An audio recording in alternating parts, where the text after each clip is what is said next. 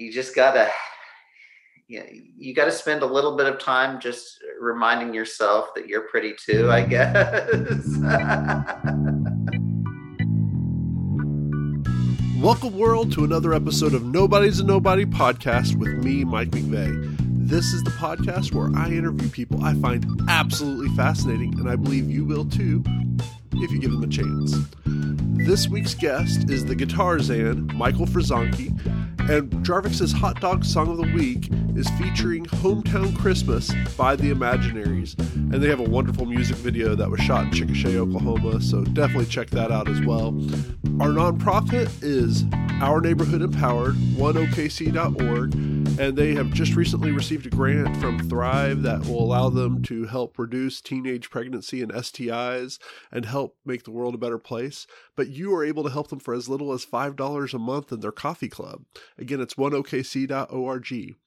And our business shout out business, whatever, is Rodeo Cinema here in Oklahoma City. And Rodeo Cinema is located at 2221 Exchange Avenue.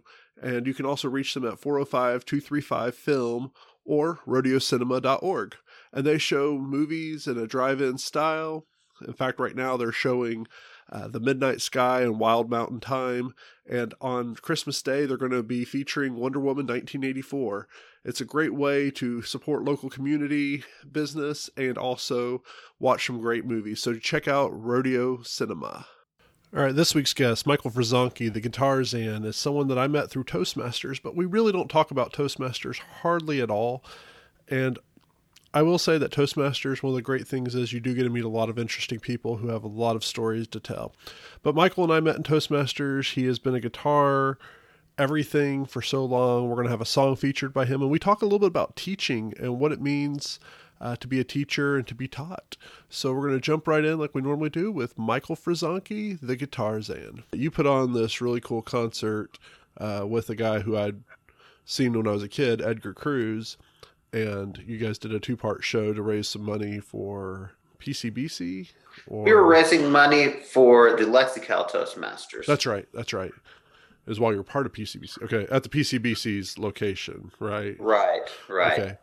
And so that's where I think you and I really started connecting more, not just like, oh, hey, yeah, I remember you from that contest, or I remember you from Toastmasters, but it was from that concert that you played with Edgar that really, I think we started contacting each other and texting each other and, causing problems for each other that we're still continuously doing. Something like that, yeah. So for those who do not know who Edgar Cruz is, shame on you. But Edgar Cruz is a classical musician, specifically guitar, and has put out, I think, like 20 albums of classical music. Most of it's been covers of other people's stuff. And then he put out 2 or 3, I think, of his own. How did you get to know Edgar? Well, Edgar was the brother of my guitar teacher, Mark Cruz. And I studied with Mark Cruz when I was at OCU. And at about that time, no, I'm going back. That's how I got to know Edgar.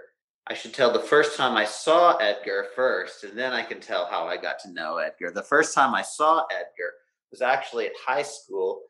At Edmond Memorial High School, we had the option of either staying in class in 6th hour one day or getting out of class to go see a live guitar player.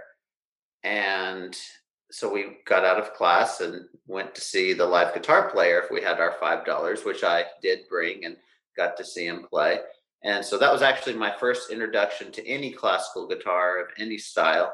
And he did a show and made a big impression on me for a variety of reasons.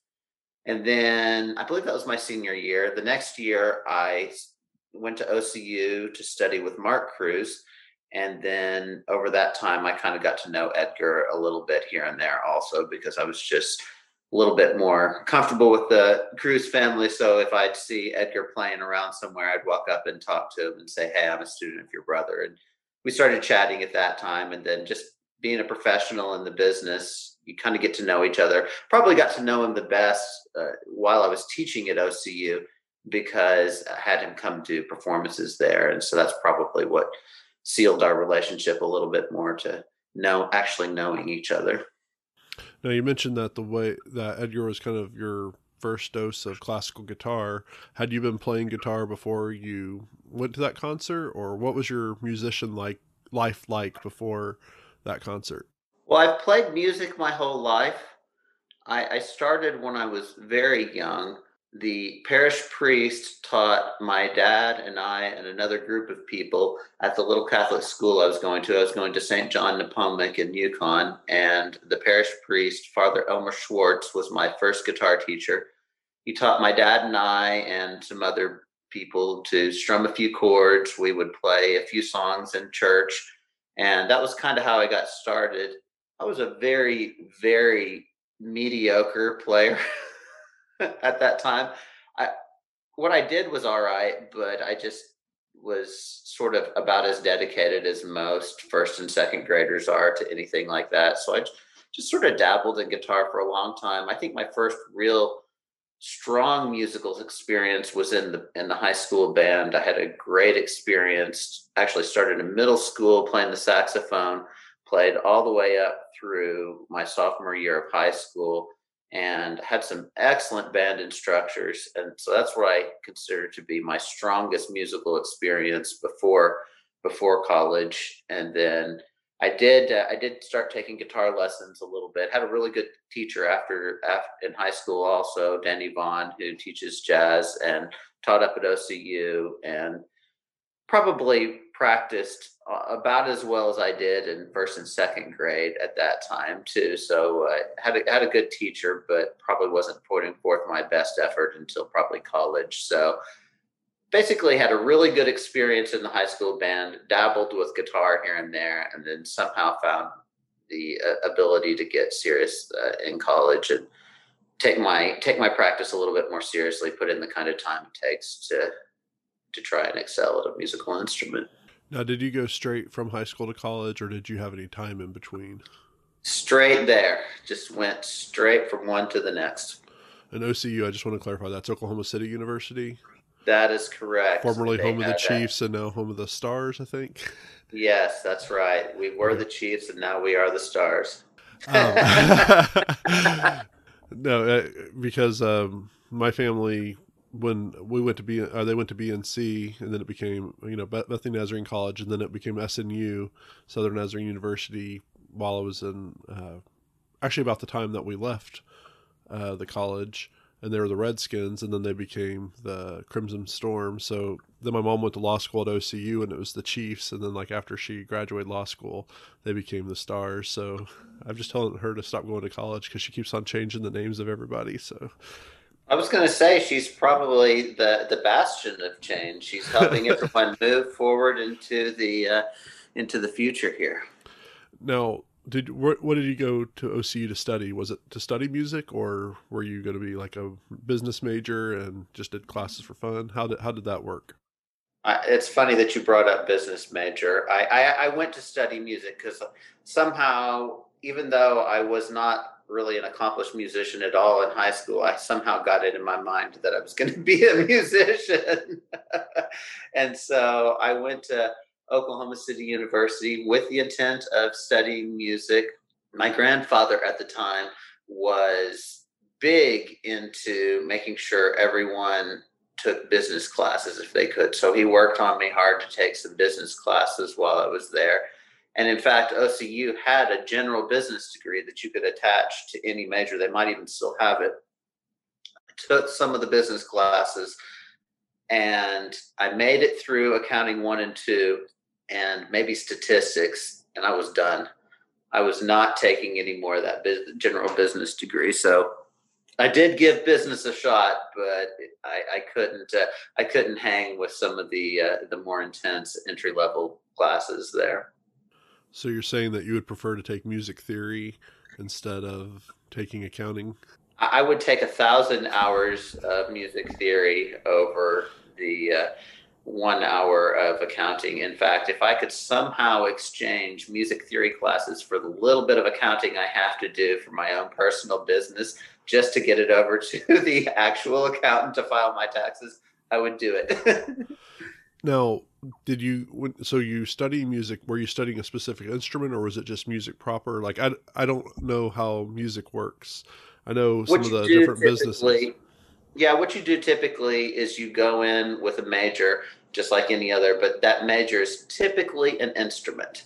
And so I went in as a guitar major. You can go in as a piano major. You can also go in as an education major and some other things, but typically you're majoring in a specific instrument at the undergraduate level.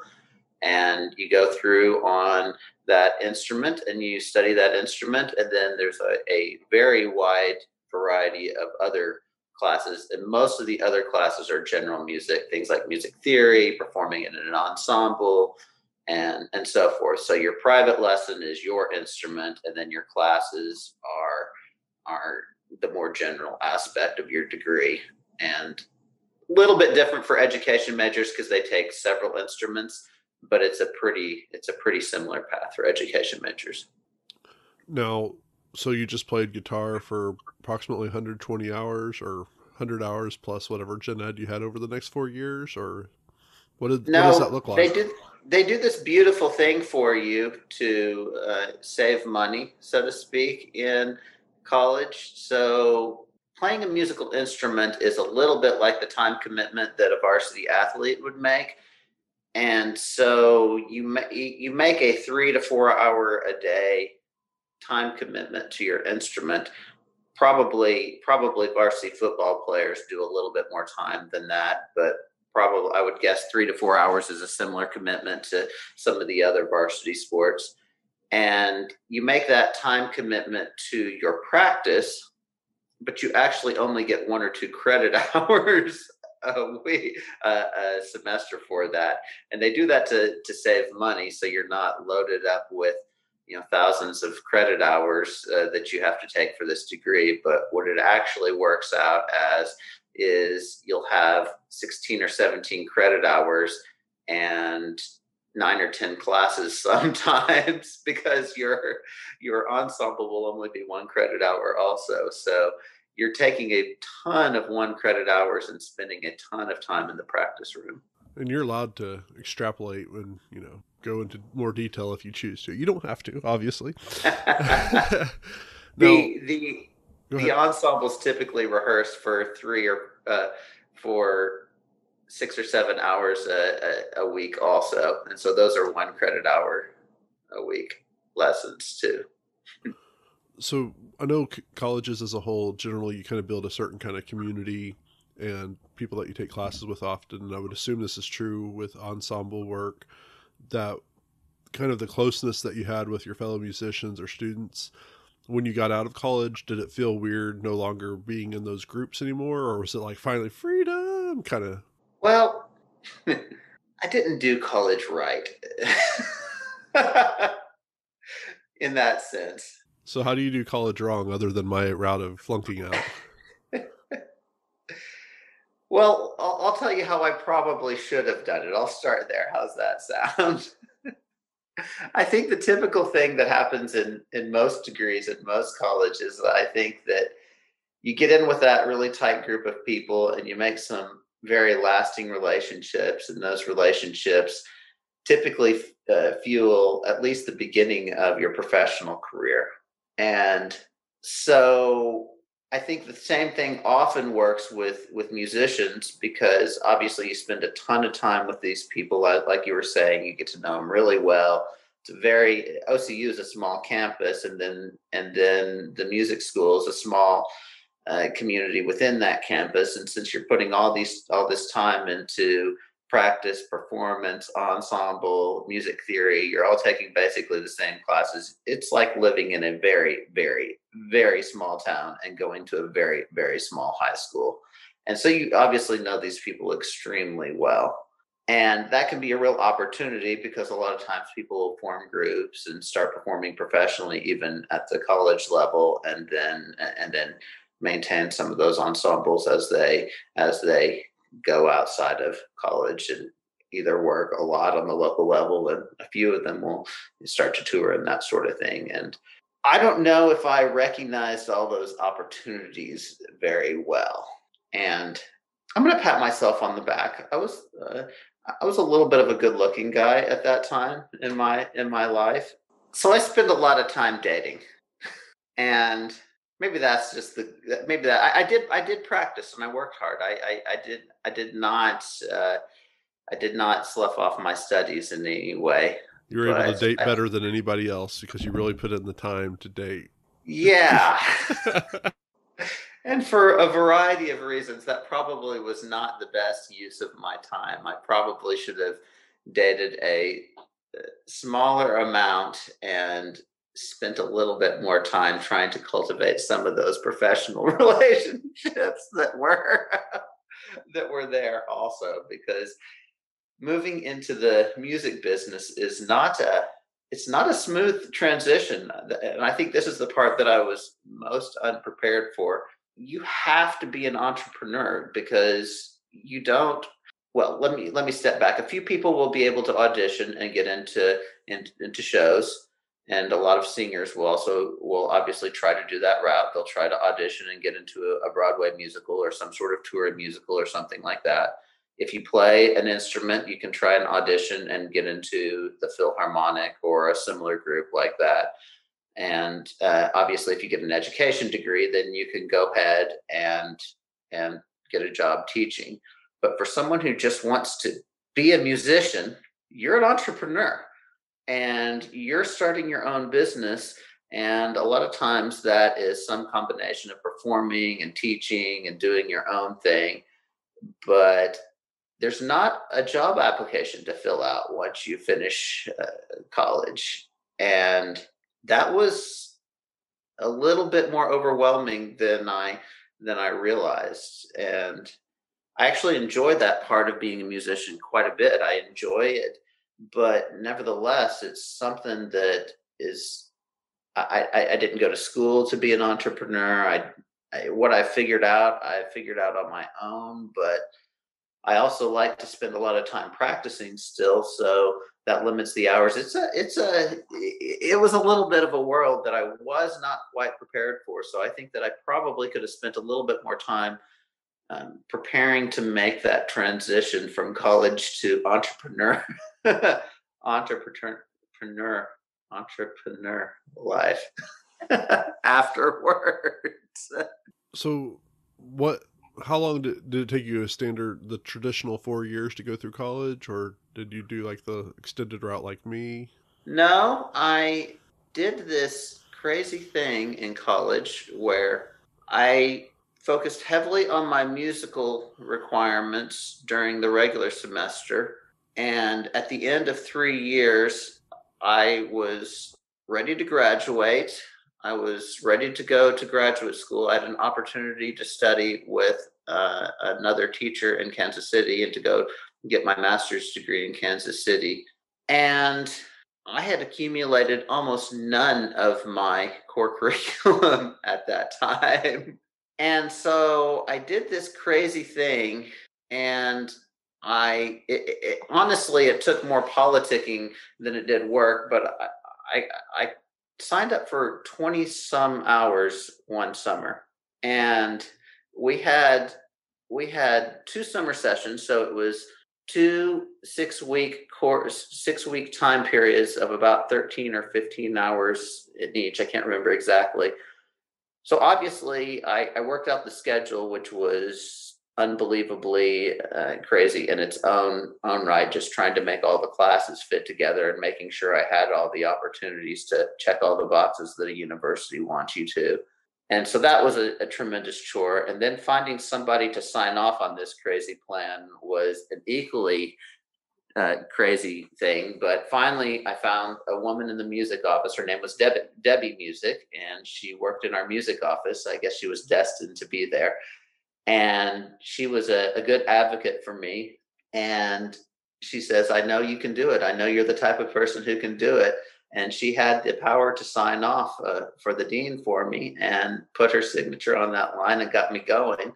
So I took almost my whole core curriculum that summer, and it was actually an amazing, amazing experience. It sounds like it would be just, getting through things, but between the teachers who had to be very concise in their teaching style because it's a 6 week, it was a 6 week semester. We went every day. They knew the capacity that we had to take in information. And so they were very concise in their teaching style. So I think that most of the professors took the summer terms very seriously and they really stepped up their teaching game. And then I was in this sort of hyper focused learning time, and I retained so much from that. And it was just this broad education in the humanities. And in a way, it was sort of exactly what college is supposed to be, even though it's supposed to be spread out over many more years. I was just so immersed in all these studies. I was writing papers left and right. I was taking in a ton of knowledge. And I remember a lot of things from that semester, that summer.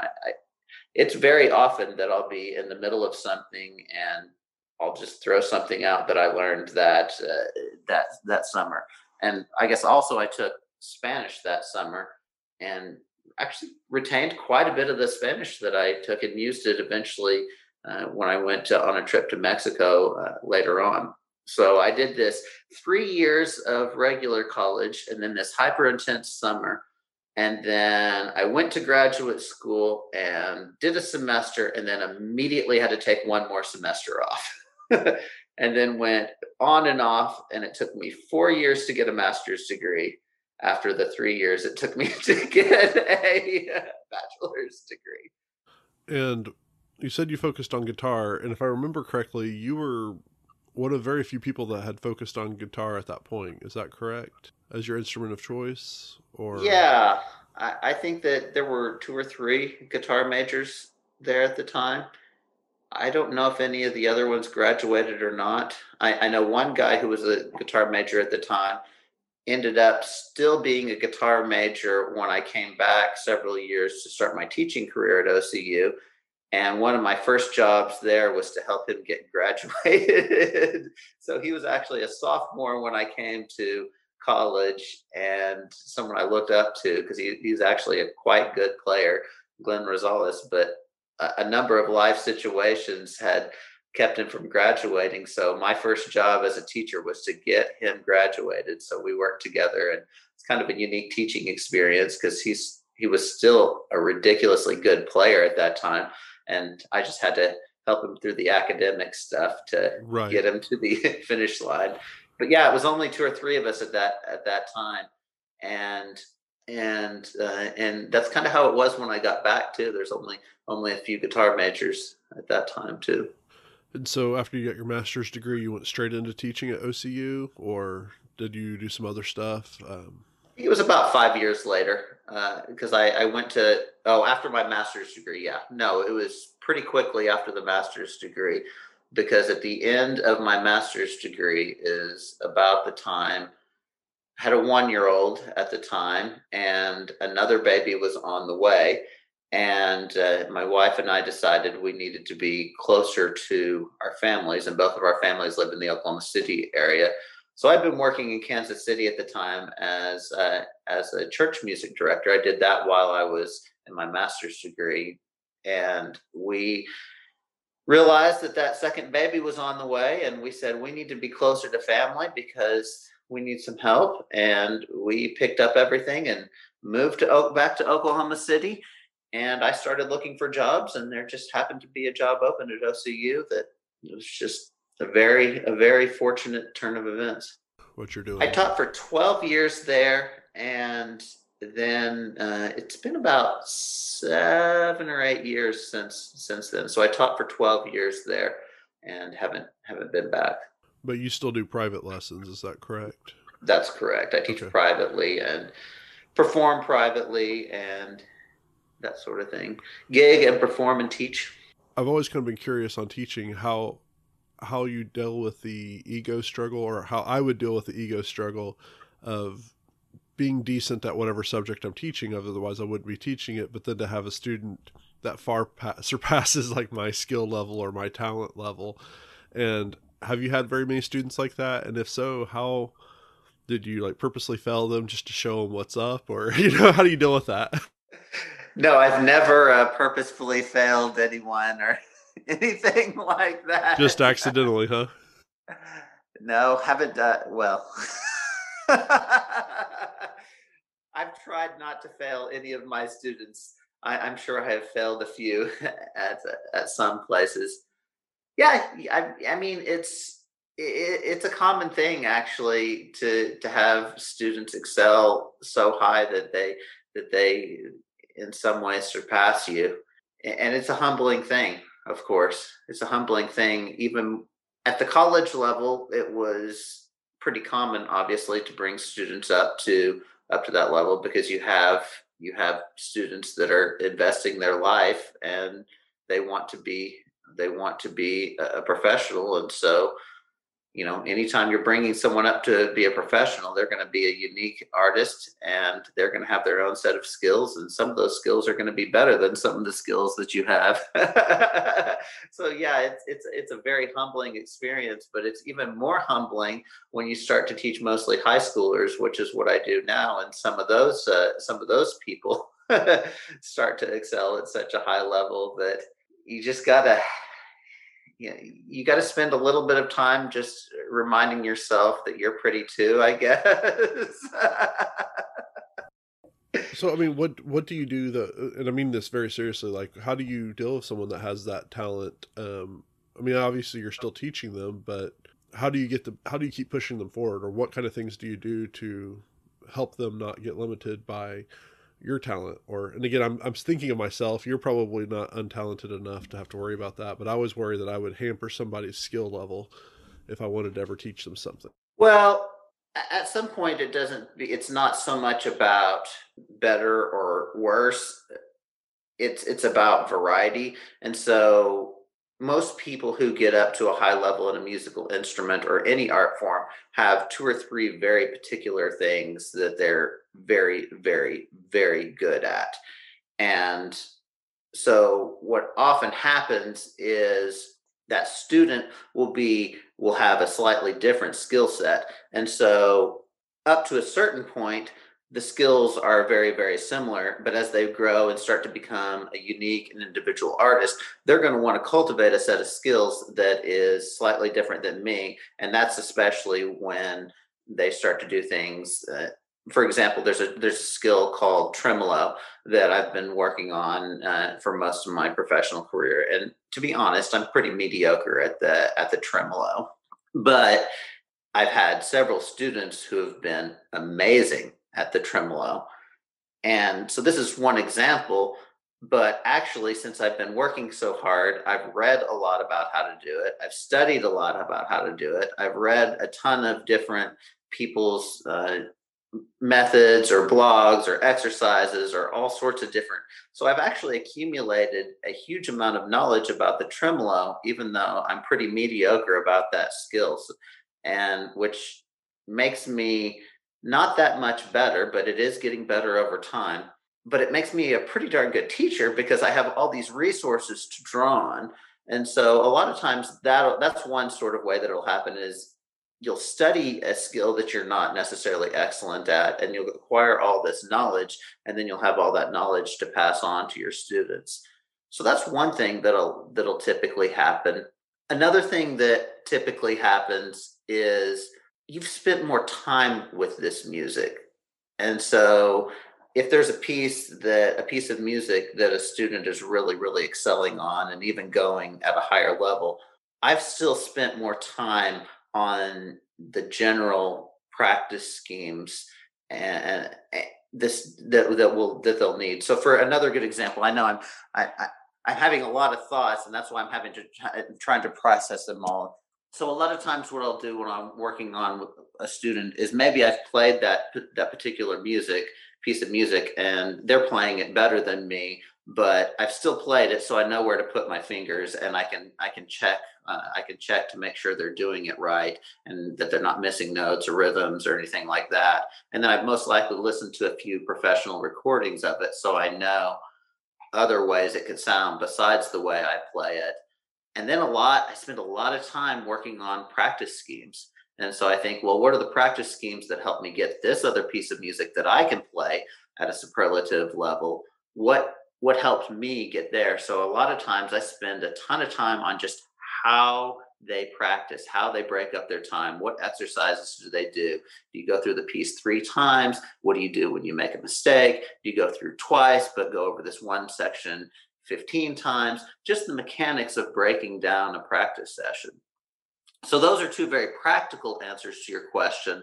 But a big part of the answer is more about psychology, because what happens is you spend a lot of one-on-one individual time with a student, and you get to know them, and you get to know their quirks and that sort of thing.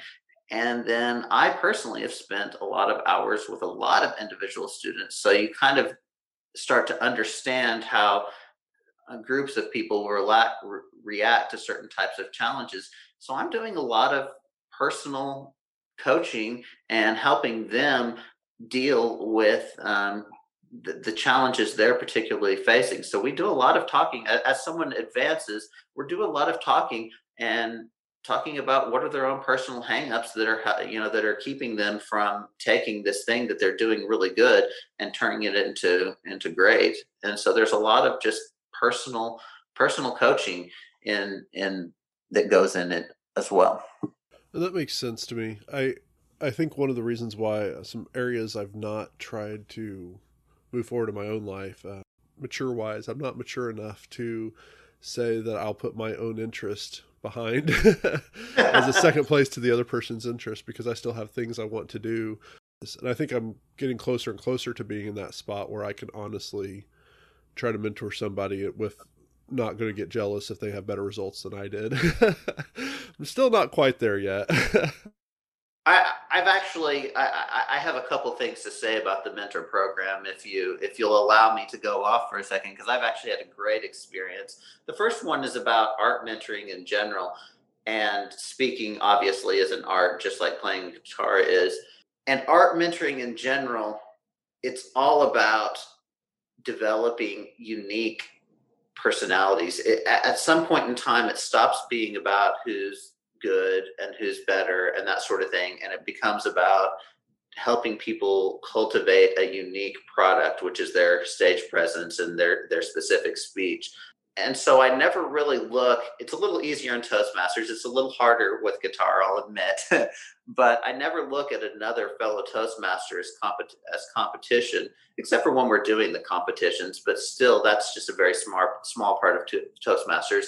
But I don't look at someone else as competition, because their goals are always different than mine, and their product is always going to be different than mine. And so that's how I deal with that, because I work a lot with Josh Kane, and he helps me as well. And, head to head, I've beat him in a competition, but he's come along and he kicked my butt in the last competition. And it'd be easy to focus on that. But honestly, our goals are just so different that we're really just helping each other develop our own individual product. And I think when you start to look at arts mentoring that way, as cultivating individual products rather than seeing who's better, that's a big tool. As far as the mentoring program specifically goes, I noticed in my guitar teaching, I've had a real hard time transitioning people from a set curriculum, because I always start everyone on a set curriculum. But my goal as a teacher is to help people transition from a set curriculum to making artistic decisions themselves, because ultimately there's a million things that I could possibly teach them, and it doesn't make any sense unless the person is starting to cultivate their own interests. And at first it starts off with, well, I just like to learn this little song, or then I'd like to get this set, or maybe I'd like to go out to an open mic. And I've had a difficult time transitioning, especially young people, from that accomplishment mode to the artistic mode. And the artistic mode is often a lot more powerful when you're coaching people, because then that's what also helps people develop their own personal incentive to practice and to improve and all those sorts of things. So I started the mentoring program with that in mind, and the mentoring program has actually been excellent for me. Um, I will say this, that I ran cross country and track competitively in high school, and I was pretty decent at the high school level in Oklahoma, but all in all, a pretty mediocre runner, and certainly not an athlete that could transition to college or anything like that. It took me decades, because I still ran for physical fitness. I still keep running for physical fitness, and it took decades to get to the point where I can go for a run purely for pleasure without trying to keep track of a time or improve myself or something along the line. And so when you get heavily into that competitive mindset, and you're right, it is good at times, but when you get heavily into that competitive mindset, it is hard to turn it off when it's not appropriate. It's nice to have that skill, right? Because being able to be in competition mode and being able to be in accomplishment mode, those are important things, right?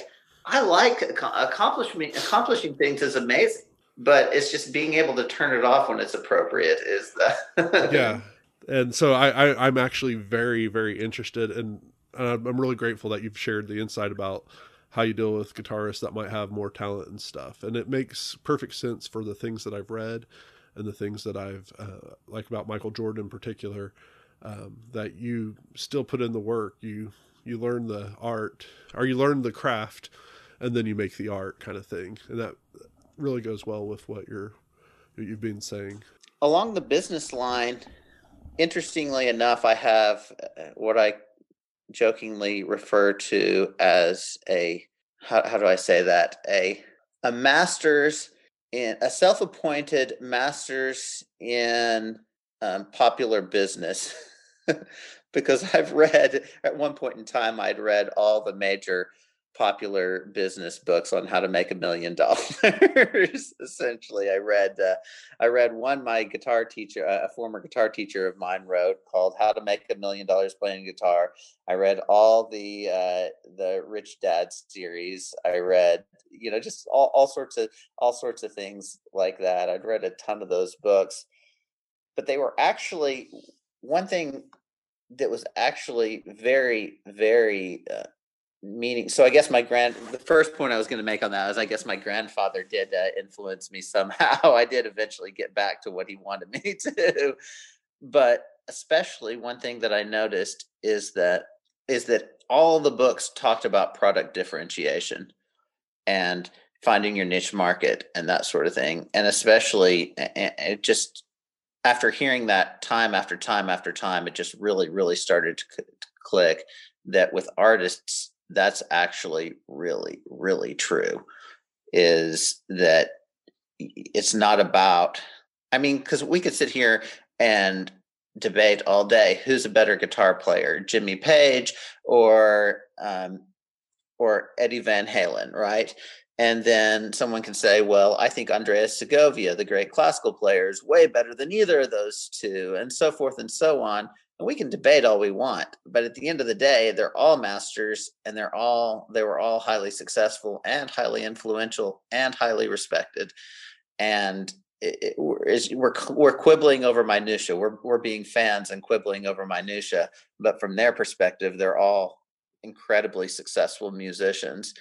And I think that same thing really applies not only to businesses, but it applies to being in the workforce, because obviously if you're in the workforce, you have a specific set of skills that you have to do for your job.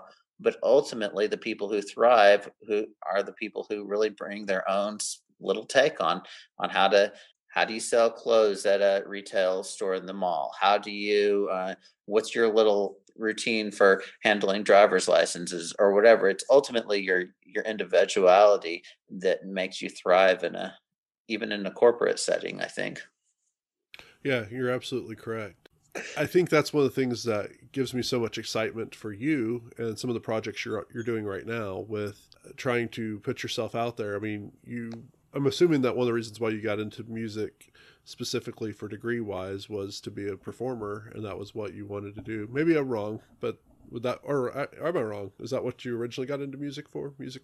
I think I just had this vague idea of what it meant to be a musician that was largely informed by what the record industry sells, right? So the record industry basically sells, and this isn't a bad thing, but it's essentially they sell us bands who at least we perceive that they are creating their own music and performing it. And so I believe that's what that perception is what I sort of wanted to be. Obviously, as I got into music, I learned about tons and tons of different aspects of music. But I think ultimately the performer creator is is the thing I enjoy. I enjoy playing my own music that I've written for other people, and then playing the other music that other people have written that I think goes well with my music. I like the fact that you have a concept concert pretty much every time you play. And I know I'm trying to remember the exact name. It's you call it Mismatched covers. mismatched covers, yes. And you take a theme and then you find music that either fits every genre or you play that song in a different genre that might not be what it was originally written in, but you might play, me and Bobby McGee in more of a jazzy version instead of what we would hear with Roger Miller or Janis Joplin. So talk a little bit about why you decided to start doing these mismatched cover concerts and stuff. Okay, yeah, that's a great question, and so there's a couple of major influences on on the mismatched covers, and that's kind of a big answer, but I'm going to talk here a little bit until you wave me off a little bit. And the first major influence was that concert that you saw with Edgar and I, because I've always believed that ever since I saw Rob Capello, I've always believed that it's possible to make connections with general audiences no matter what you play. And at the same time, I'm also sort of realizing that I have a wide variety of interests. I like instrumental music, I like jazz, uh, rock, classical, I like songwriting, I like just guitar. I like a whole lot of things. So I had this before the concert with Edgar. I was operating under this general idea that if I got one thing going, then that would give me other opportunities to get my other things going. And it made sense to me that since I was trained as a classical guitarist, well, I'll get the classical guitar going, and then that'll give me more opportunities to get my songs out there, and that'll give me more opportunities to get my ensemble work, and so forth and so on. And you just start making connections and other opportunities to do all the things that you do well. And so I got together my little concept set, as you say. I liked that. That was a pretty cool thing. I might have to use that at some point in time. But I got together my little concept set, and the title of the set was "It's All Rock to Me," and I put together on that set some of my favorite classical guitar pieces, but they were specifically pieces that when you heard them, you were just kind of like, "Yeah, that's awesome." And I had seen people who are not musicians have similar reactions, so I knew that that was something. And then for good measure, I also threw in Eruption by Eddie Van Halen. And Eruption is about as close to a classical guitar piece as there is in a rock setting. And I had two or three guitars out there, and so I was trying to get the whole show going. I was trying to talk in between, and I feel like I was pretty successful with doing that. And it was sort of that success that helped me realize, okay, there's still some problems with this concept as far as I say business, but what I really mean is reaching people and developing a fan base, because I realized that even in this very straightforward, from my perception, concept, it was still a long ways from where most of my audience members were. So after that, I decided what I needed to do was regroup and say, okay, instead of saying which of my ideas am I most accomplished at currently, which was my classical guitar, I said, which of my passions is the most crowd friendly? And then I can start building from there. And so that's when I was sort of encouraged at that time to really focus on getting my songwriting going. And I'd been a songwriter and I'd written many songs before that, but really just start to take myself a little bit more seriously as a songwriter and put together a group of songs, which is now my album 10-Year Crush, which you could not buy as a recording, but it is something that I did self-publish, and the music is available for purchase. And so I got that together, which is probably one of my most palatable marketing ideas as far as getting my music out there. And of course I can work in a song or two of my own into the theme, and always try to work in one or two of my own as well. All right, so I don't know if you have a guitar handy. We had talked before. I forgot to mention it earlier, but do you have a guitar handy that you want to play us one of your songs? I do have a guitar handy. You like Babe? Is that the one I do like Babe. That's the opening song on my 10-Year Crush album. It was a kind of a interesting story because I wrote Babe. In my writing style, I just have this style where I don't even really consider it brainstorming. I just sit down and whatever comes to mind, I put it down, which is a little bit like brainstorming, except for, in my mind, brainstorming usually is around a certain topic, and this is usually a lot more random than that.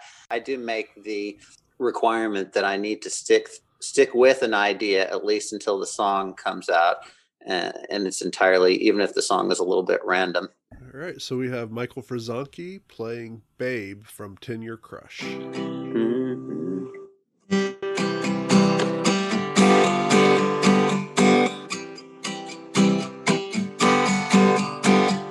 Here we are, evermore, side by side now.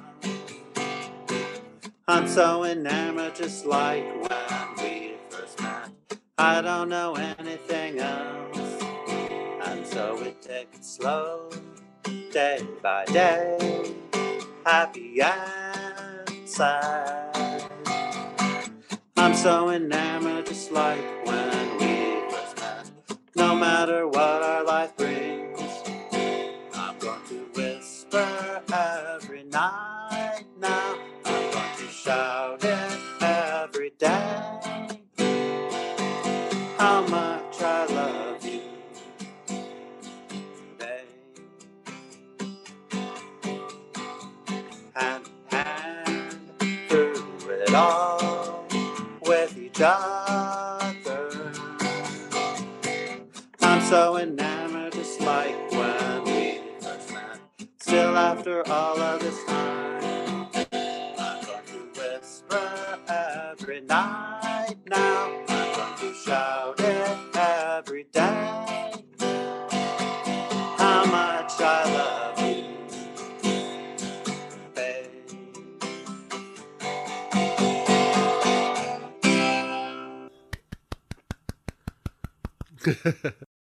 I know you do the mismatch covers on Instagram every Thursday, and remind me Most Thursdays. Times. Most Thursdays. What times are those? I know you usually do two sets.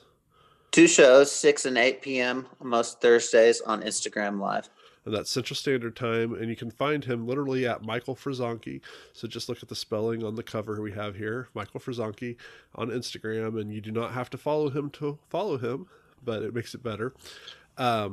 He does do local concerts when he's able to, like Full Circle Bookstore as well as some other places. And Michael, I'm very glad and thankful that you were willing to let me interview you. You help me regardless if anybody else finds any help from it, which that's really what this is about.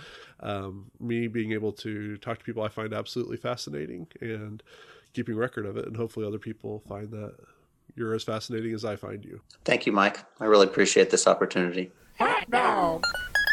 Hot dog. Hot dog. Hot dog. Hot dog. Hey listeners, it's Jarvix again with my hot dog song of the week. In the spirit of Christmas, which is just a few days away, I'm bringing you a holiday tune called Hometown Christmas by an Oklahoma husband-wife duo.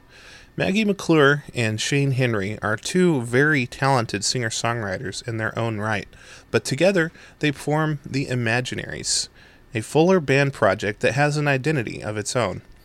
The Imaginaries have been playing their cards exceptionally well since starting out just a couple of years back.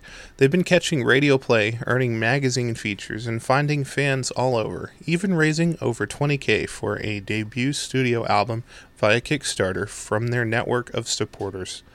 Last year, they put out a Christmas album called Hometown Christmas, which is a collection of both holiday classics and new originals.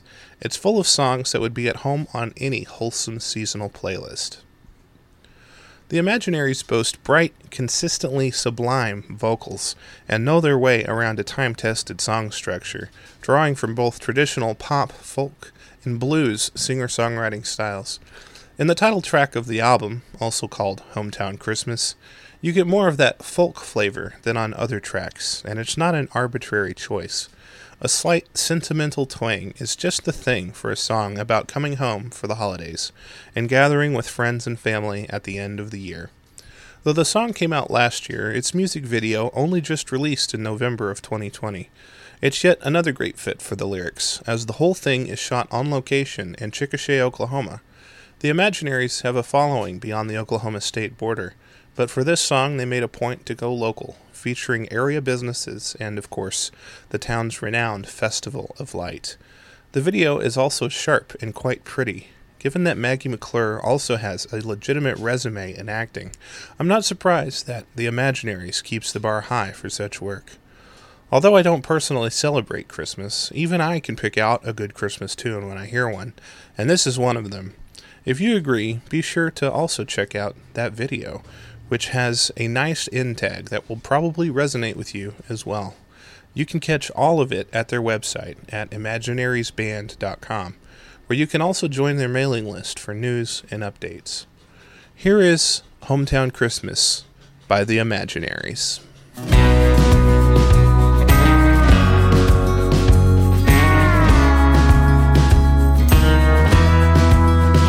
I've seen cities, been on trains, rode a Greyhound out to Nashville, then flew back across the plains. And I've been working so hard these days, and I can't wait to cross that county line and be back in the place that I call home. I feel that hometown Christmas in the air. It's an open invitation, everyone is welcome here. It's that time of year, hearts are filled with cheer. Feel that hometown Christmas in the air. Oh,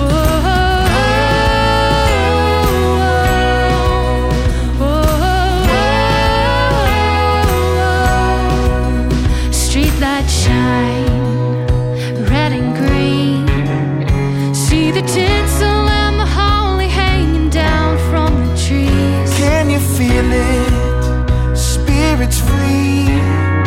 See the magic all around us, full of love and harmony. And it's so good to be back home. I feel that hometown Christmas in the air. It's an open invitation, everyone is welcome here. It's that time of year, hearts are filled with cheer.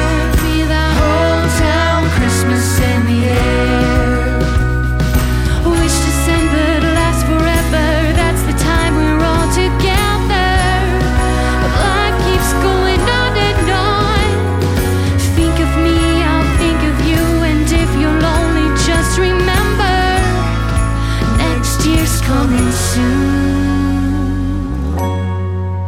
I feel that hometown Christmas in the air.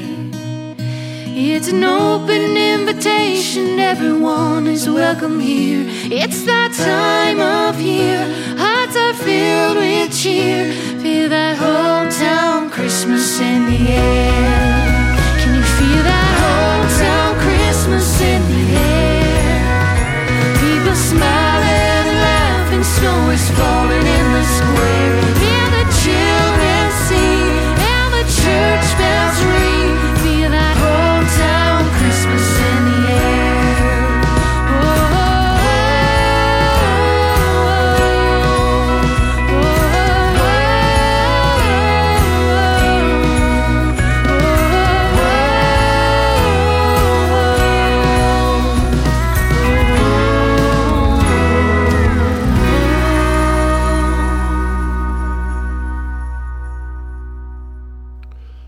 Thank you to the Imaginaries, to Michael Frazonki, Jarvix.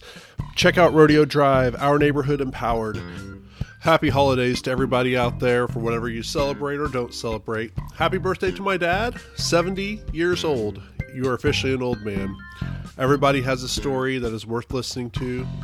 Nobody is a nobody. And that means you. Until next time.